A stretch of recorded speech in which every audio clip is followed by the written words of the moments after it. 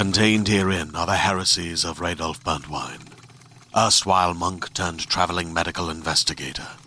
Join me as I uncover the blasphemous truth of a plague-ridden world, that ours is not a loving God, and we are not its favored children. The heresies of Radolf Burntwine, coming January 2nd, wherever podcasts are available. Hi, I'm Keegan. And I'm Madigan. And you're listening to Your Angry Neighborhood Feminist. This is a podcast where we explore the world through our own personal feminist perspectives. And this is another mini episode where we tell you what is in the news. I struggled this week because usually I hear a lot of stuff and see a lot of stuff on social media. And yesterday I was just kind of I don't really know what's going on in the world right now. Is there anything big happening? Well, the media has been consumed with one thing. So I thought we should talk about it. Although if people have been invested in what's going on in the media or other news podcasts or whatever, they've probably already heard all about this. But we should probably touch on Sharpiegate. What the fuck is Sharpiegate? Where have you been? I don't know. That's what I'm saying. I haven't heard, anything. So, you know that Hurricane Dorian has been happening. Yes. We will touch on the ways in which it has, ravaged the Bahamas, which is horrifying and sad. But we should also talk about how fucking unhinged our president is. And I've heard a lot of people talk about how, there's so much bad stuff going on in the world right now. Why would you be focusing on this stupid thing? And I will explain why I think that it is important to talk about. But I will explain the situation to you. Please, teach me things. This all began on Sunday. The president tweeted, last Sunday, he tweeted a warning about Hurricane Dorian and said that in addition to Florida, South Carolina, North Carolina, Georgia, and Alabama will most likely be hit, in parentheses, much harder than anticipated by the storm. Now, the path of Hurricane Dorian was not supposed to hit Alabama at all. Every weather service, professional... Was he trying to make it a U.S. problem? I think he just made a mistake. Okay. Because he is Because I thought he was but we're going to suffer too. Don't forget about us. No, because originally it was supposed to hit Florida really hard, and so people were preparing. People had been preparing for this hurricane to hit, the southeast for a while. But I think he just made a mistake when he included Alabama because it was not supposed to hit Alabama at all.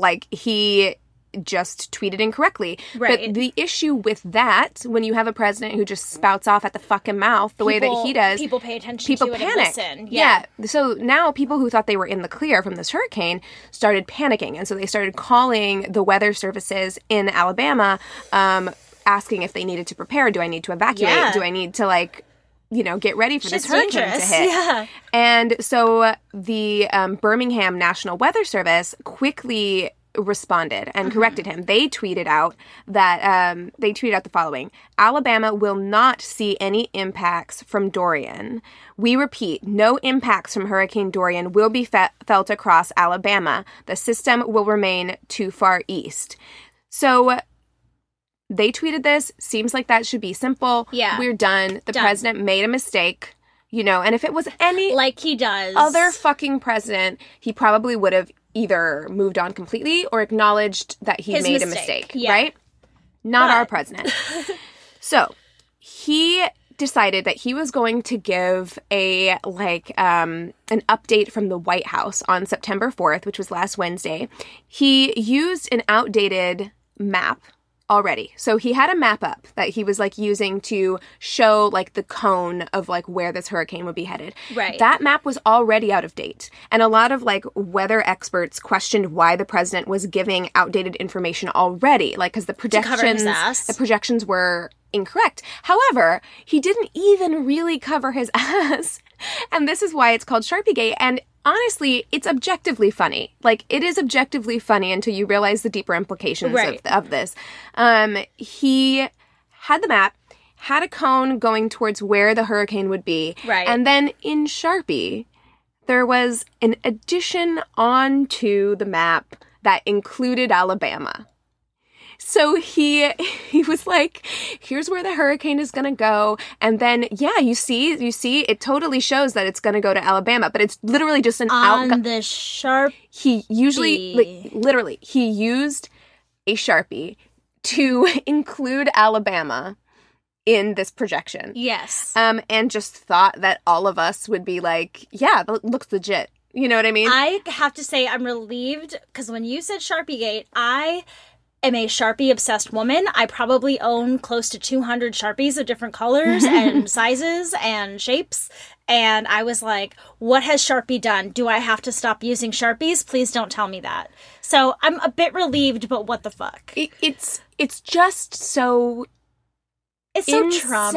And yes, it is. And like, so when people are saying that this is insignificant in some way, I'm like, it's actually not, because it emphasizes. First of all, yeah, it's illegal to issue a false or altered official weather forecast, and it can be punished by a fine or 3 months in prison. You can't do that.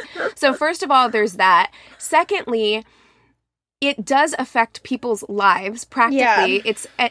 It's an objective truth. Like, do you know what I mean? Like, yes. Weather is a science. Yeah. Okay? So you can't alter that to your narrative to have it fit what you want it to fit. Yeah, and it also shows his complete break with reality and facts that he cannot let this go at all. Like, he can't admit fault or just, like, admit that he was wrong of course not. About this thing, and that he literally will not let it die. So, after Alabama tweeted that, hey, no, you don't have to be worried about this. We are weather scientists, and we're telling you that this hurricane isn't going to hit Alabama. Commerce Secretary Wilbur Ross reportedly threatened to fire some of the nation's weather officials if they refused to lie to the public about the projected path of Hurricane Dorian. New reporting indicates he made these threats under pressure from acting White House Chief of Staff Mick Mulvaney and President Trump himself.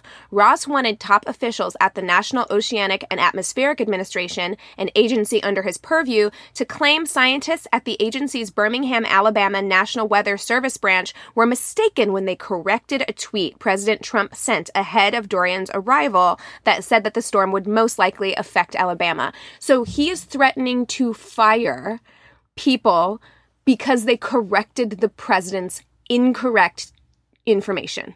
They want them to go on and lie and say, no, the president was actually right, our mistake, because they hurt the president's ego and they hurt his feelings. That should terrify people. Yes. You know, I understand that there's a lot going on in the world, and like, yeah, maybe like focusing on this thing that's funny, that's become the like subject of so many like jokes and memes, it seems inconsequential, but it's not, because it's such an attack on facts and it's attack on science, and it's an attack on our safety, because our president's ego has become more important than scientific facts and the safety of his citizens. Yes. And so he has still not backed down from this. He continues to tweet about how he was right, and it's the fake news media that's trying to make him look bad. Just and how, dude, move on. Yeah, like, it's just so. It's crazy. And like, meanwhile, with all of this happening, right, the hurricane did hit the Bahamas. Yeah. Really fucking hard. Yeah. Like, devastating huge areas of the Bahamas. The death toll currently is 50 people, but there are still 1,300 people missing. So the number of dead is likely to go up. Wow. And in addition to that, the Trump administration will not give temporary protective status to Bahamians who have fled Hurricane Dorian.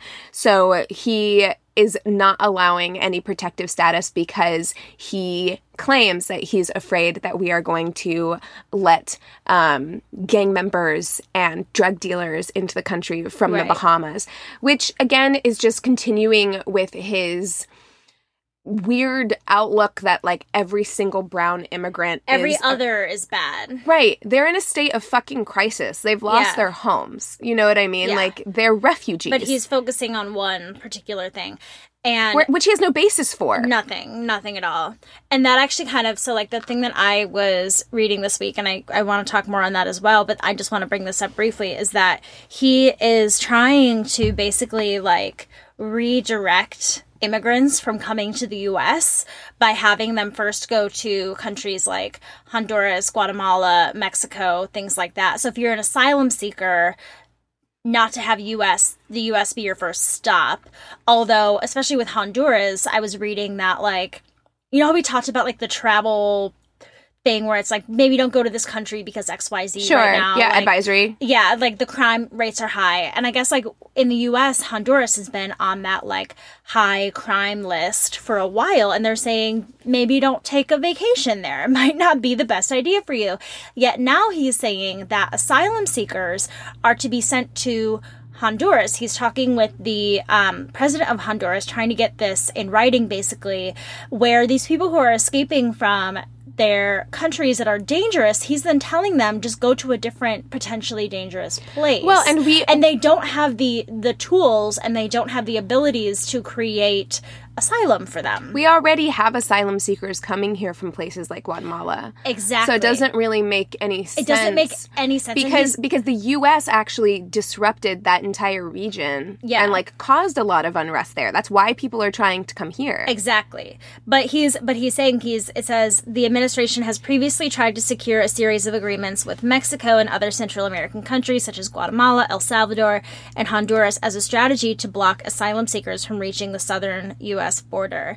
And it's been proven that by doing this, like, you're leaving these people in just other bad conditions. You're not really giving them, they don't have the tools and the ability to create what asylum is for these immigrants. Right, they don't have the programs in place either, I don't believe. Yeah, and the CBP Commissioner Mark Morgan detailed how administration officials are discussing similar agreements with Central American countries, saying, we continue to talk not only to the Northern Triangle countries, obviously Guatemala, Honduras, El Salvador, but also Panama, any country that really can step up and is part of the immigration crisis that really is a regional issue, he says. So it just seems like they're trying to... What? What does that even mean? It doesn't make any sense to me. I don't understand why we are putting time and energy into any of this. Well, they're trying to secure what they're calling safe third country style agreements. And it's very bizarre to me that, like, it just reminds me of what you were saying about the people from the Bahamas. It's like all these people are othered to them and they're not important. Well, they're brown. Yes. I mean, like, if we're just gonna like come out and say like actually what it is, like, that's the issue, really. Yeah. Like, that's what it is. And like, that's always been what it is. It's not about immigration. It's not an immigration problem. It's a brown people problem because actually, first of all, immigrants commit less crime in this country than natural born Americans do. So that's the first thing. And secondly, there are more illegal immigrants, if you want to call them that, in this country who are, people from European countries or people from Australia who come here legally and then overstay their visas. Yeah. But they're able to get away with it because of the color of their skin. Like, they kind of can fly under the radar. Because they come from Western countries. Right, exactly. And also that they're white. It's also much easier for people with, like, white European names or from white European countries. Like, I'm going through this with my friend Ricky right now, who's being sent back to South Africa, and his name sounds very Hispanic, his full name. He's from South Africa. He kind of has the cards stacked against him, yet we have friends from London, Australia, and places that have, like, good relationships with the U.S. that have gotten their visas very easily. And it's such a bizarre concept to me of, like, where we're deciding. It depends on, like, who is looking at your files to decide if you're able to stay here or not. And, like, it's all so biased and personal rather than it having, like, any sort of real basis, any factual basis behind it. You know what I mean? Right. Well, I mean, and just quite honestly, it's a racist system. Yeah. Like, that's really a lot of what it is. And we don't go after white people who overstay their visas the same way. Because we don't see them as a threat. Yeah, but that doesn't, it goes against, then the problem isn't immigration. Do you know what I mean? It's race. Then the problem isn't immigration because you're not worried about people from other countries coming in and taking your jobs. You're worried about brown people coming in and taking your jobs. I agree. Like, that's what you're worried about because there are lots of white people working in this country illegally. I've known lots of white people who've worked in this country illegally. So it's not like that's the issue. And, like, that's what's so fucking frustrating to me about this. And these people are asylum seekers, which is completely legal. Yes. And they're trying to come into this country legally. Like, that's not illegal to seek asylum. No. So the whole thing is just very, very frustrating. He's trying to keep the brown population out and together and keeping them separate. And he's trying to feed his racist base, right? Like, I think Trump is really, really starting to... I mean, he never had it to begin with. Like, he was never all the way there. But I think he is becoming more and more unhinged the closer we get to the election. I agree. Because he, I think, gets that he's losing ground. I think it's freaking him the fuck out. But then it's like, where are we going next? Like, that scares me. If he is slowly becoming more and more dangerous as time goes on, what's going to happen in the next year? It's horrifying. He loses this election, it's not going to be a peaceful transition of power. I'm under no delusions that it will be. I will be incredibly surprised if it's like a very easy, peaceful transition of power. He's going to throw a tantrum. He's going to be dragged up kicking and screaming. And his base will also throw a tantrum. But I think he has to cling to this racist rhetoric because it's the only thing he has left. Yeah. He has not fulfilled any of the promises that he gave these people. His popularity continues to fall, and so the only thing that he can hold on to is, look, I kept all the brown people you didn't like out of the country. Right. So he can't cave on something like the Bahamas. You know what I mean? Even though these people are literally, like, dying, seeking asylum because their home has been destroyed by a hurricane. Yeah, and it just at the end of the day, it goes against everything that I feel like America has been based upon since its conception. You know what I mean? Like, we were always about having people come here for safety and protection. Yes. Yeah. After a certain point, you know, when we stopped. Well, of course. But I mean, I just think of, like, just history. Right. I mean, like, America wants to be the good guy. You know what I mean? We're supposed to be the melting pot. Like, that's what we're supposed to be. But even then, I mean, there were people in Trump's camp who, when asked that question, when saying, like, well, what about the poem that's on the Statue of Liberty that says, give me your poor, you're tired, you're hungry? He said, well, that they actually meant give us your poor, you're tired, you're hungry when they're able to stand on their own 2 feet. That's not what it says. That's not what it says. You can't rewrite that poem. And then also he was saying, well, it was intended for people coming from European countries. Like, he kept trying to clarify what the writers of that poem meant. You're not the writer of the poem, Mr. Trump. You can't do that. Yeah, and it wasn't Trump who said it. I can't remember exactly who said it. Someone in that But it was someone working for him in his camp. But I'm sure he would say the same. So, yeah, I mean, it seems like madness over there. John Bolton just got fired or resigned. Like, they're fucking fighting over whether or not he was fired or resigned. Like, Trump's administration just seems to be falling apart at the seams. So this will be an interesting thing to watch over the next year for sure. Because we're almost a year out from the 2020 election. So brace yourself. I'm bracing. So this is not good, but I think something that's worth discussing.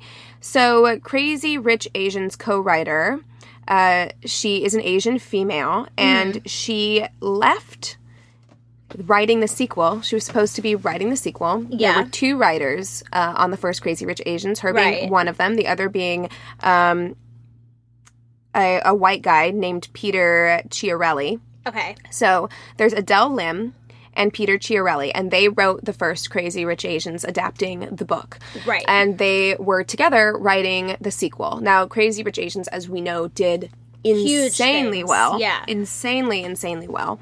But she recently stepped down from writing the sequel because she learned that her co-writer, Peter Chiarelli, was making 8 to 10 times more than her. Oh my gosh, that is a huge pay gap. Huge pay gap. So Peter Chiarelli was initially hired to write Crazy Rich Asians, which is weird anyway. Yeah. That they would hire a white man to adapt this this movie. So they did hire a second writer, Adele Lim, to work with him to write this movie. Smart move. Not smart. Not paying her what she deserves. So, yeah, because they hired her, the director, John M. Chu, hired Adele Lim. Okay. So, in large part, we can say that, like, she was probably instrumental in the movie's success, I would imagine. Keeping everything, like, legitimate. She discovered recently that the starting offers from Warner Brothers for the sequel for Peter Chiarelli were $800,000 to $1 million to write this movie. Oh, damn. The starting offer for Lim was $110,000. No. Yes. That is wow. Right. So Warner Brothers tried to defend their choice or their actions by saying that the industry standard established ranges based on experience and that making an exception would set a troubling precedent in the business. But let's look at the experience of the success of the movie that she, I would assume, had an instrumental role in creating what it was. In my view, to me, that is, it was an Oscar-nominated movie. Mm-hmm. The actors did so well. The story. This was the biggest movie of last year. Let me tell you, Warner Brothers, they don't have the best track record of making a lot of, like, big, you know, grossing movies, with the exception of. With the exception of anything that's like DC. Yeah. Of course, those movies are always going to make money. Yeah. Or they have big franchises which make them money, like Harry Potter and Lord of the Rings. So they make a lot of money based on like those big franchises. But as far as having very successful movies every year that are like standalone movies, they don't have a great track record of that. So this movie being as big as it was a huge deal. To me, that's experience. To me, that would mean that she should have quite a big pay raise for this next one. So you could tell me that maybe she was paid a lot less for the first movie because he was the head writer, he was hired first, he has more experience than her, all of those things, I could see that. But for the second movie, there's really, for that large of a pay gap, 8 to 10 times less. Yeah, that doesn't make any sense to me. That is insane. And also, like, it brings up this bigger question of, like, yes, I understand that experience is important, but how are people supposed to get the kind of, like, experience that they need if the new people who are being ushered in every round are white guys? Yeah. If the first people you are calling... I mean, that's the biggest problem with... I mean, a huge problem with our industry is the in order to get the job, you need experience, but you need experience... You know what I mean? Right, like, who's going to give you that opportunity? It's a catch-22. It always is. And, you know, because if your first instinct on a movie that is 90% people of color is to hire a white guy to write it, you know what I mean? Like, if that's always the first instinct, then we're always going to butt up against this problem. Right. So she walked away, and then a few months later, Chiarelli offered her half of his own salary to try and, like, get her back. And lay, like, kind of level the playing field, but she still said no. And this is the statement that she gave, and I think it's really great. She says, being evaluated that way can't help but make you feel that this is how they view my contributions. Pete, Chiarelli, has been nothing but incredibly gracious, but what I make shouldn't be dependent on the generosity of the white guy writer. Yeah. If I couldn't get pay equity after Crazy Rich Asians, I can't imagine what it would be like for anyone else, given that the standard for how much you're worth is having established quotes from previous movies, which women of color would never have been hired for. Yeah. There's no realistic way to achieve true equity that way. And that's basically what I was trying to say, is that, like, if you, like, judging by what they're saying, like, these are the business standards that you get paid based on your past work. Right. Well, if no one will pay you what you're worth, then the next time you go onto a job, they can justify paying you less because your last job paid you less, and so on and so forth. Yeah. And women of color are, like, very often left out of the conversation. Like, there was a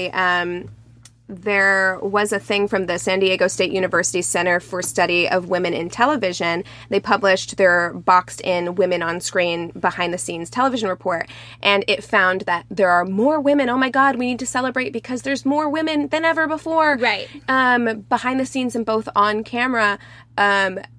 And so people were like, see, look at all the good we're doing. Bravo. But when you take a look at the breakdowns in race, you'll see that women of color are actually getting less jobs than they have been in past years. Yeah. So these jobs while more women are working, it's more white women that are working. Yeah. So and women I believe of color also that when white women are becoming more successful, then that becomes your opportunity then to start highlighting women of color. Right. Then you need to start your job isn't done. You still need to include more and more people. Yeah, women in general, like women and people of color need to be hiring more women and people of color. Yeah. Like, and that's how it's going to work, is because people generally, that's what white guys have been doing forever. They're hiring people who look like them. Yeah. You know, so in order for people of color to get ahead, we're going to have to start doing that for each other and like building a ladder to allow other women and people of color to move up. But it's the people in privileges, I would say, it should be their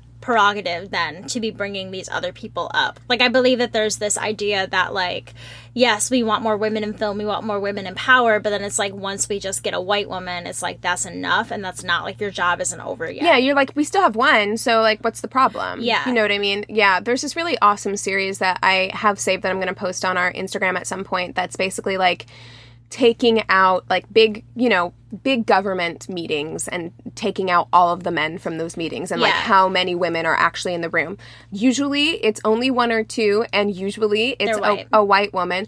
But I feel like because they're like, well, we gave you one. Like, I don't understand. Yeah. It's like that famous Ruth Bader Ginsburg quote where she's just like, when will I think there's enough women sitting on the Supreme Court when there are 12 women sitting on the Supreme Court? Exactly. Because for years and years there were 12 men. Exactly. You know what I mean? And so, like, why do we like feel like, oh my God, you're being so radical by thinking that every woman, all women, yeah. So, so yeah, I mean, it's.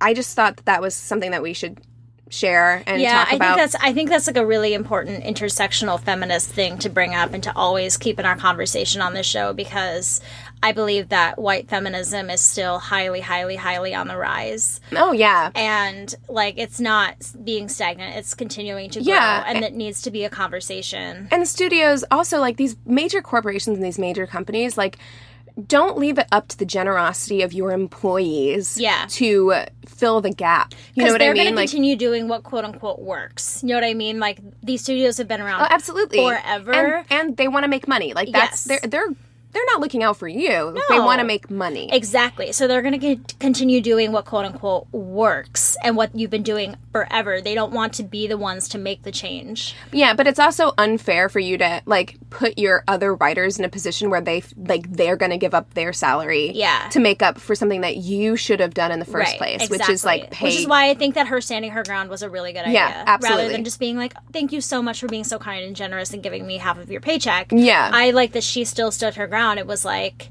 no, this is unjust, this isn't right, and I'm curious to see how this movie is going to turn out with a white dude writer. I mean, my guess is they're going to replace her with another person of color. They better fucking pay her well. They also know that, like, they don't, honestly, and, like, this is the sad truth, they don't care really about how good this sequel is, because they know that this sequel is going to make them money regardless, because the first one did so well. Exactly. So I don't think they're overly preoccupied in having the best writers for the job. No, I mean, that's just kind of a sequel way of going about it, isn't it? Well, I mean, and, you know, to be honest, WB has been guilty of that. Like, all of these last, like, Batman movies have been terrible. Yeah. But because they're not written well. Yeah. But it doesn't matter if they're written well, because they're going to make money no matter what. Because it's still the Batman series or whatever. So, if you have any stories that you would like us to cover in the news, you know, sometimes it does feel like a light news week. Yeah. So we would totally welcome you sending us any ideas throughout the week, and we would be happy to consider those. You can email us at neighborhoodfeminist@gmail.com. You can find us on Instagram at Angry Neighborhood Feminist. We are sometimes, not often, on Twitter at YANF Podcast, YANF Podcast. We also have a Facebook and business page. Feel free to leave us a review either in our Facebook business page or on Apple Podcasts. We would love to do more Reviews Day Tuesdays. And listen to us on Radio Public. It's free for you. Helps us out a little bit. Yep. I think that's everything. Yeah, I believe so. You guys, thank you so much for listening to another mini episode. That's all we have for you today. With all that being said, we encourage you to rage on. Bye.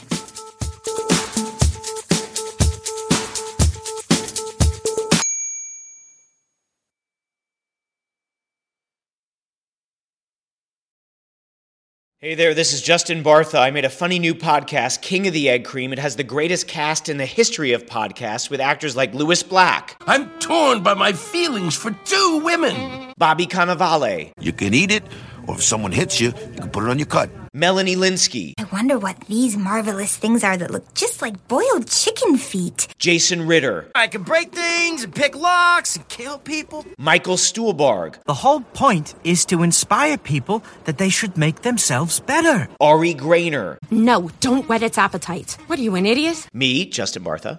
That's not just any egg cream, that's a Lemke's special. And all narrated by the hilarious Richard Kind. This is the story of Harry Dalowitz and how he rose from nothing to become New York's King of the Egg Cream. So if you like funny true stories, come listen to King of the Egg Cream, available wherever you get your podcasts.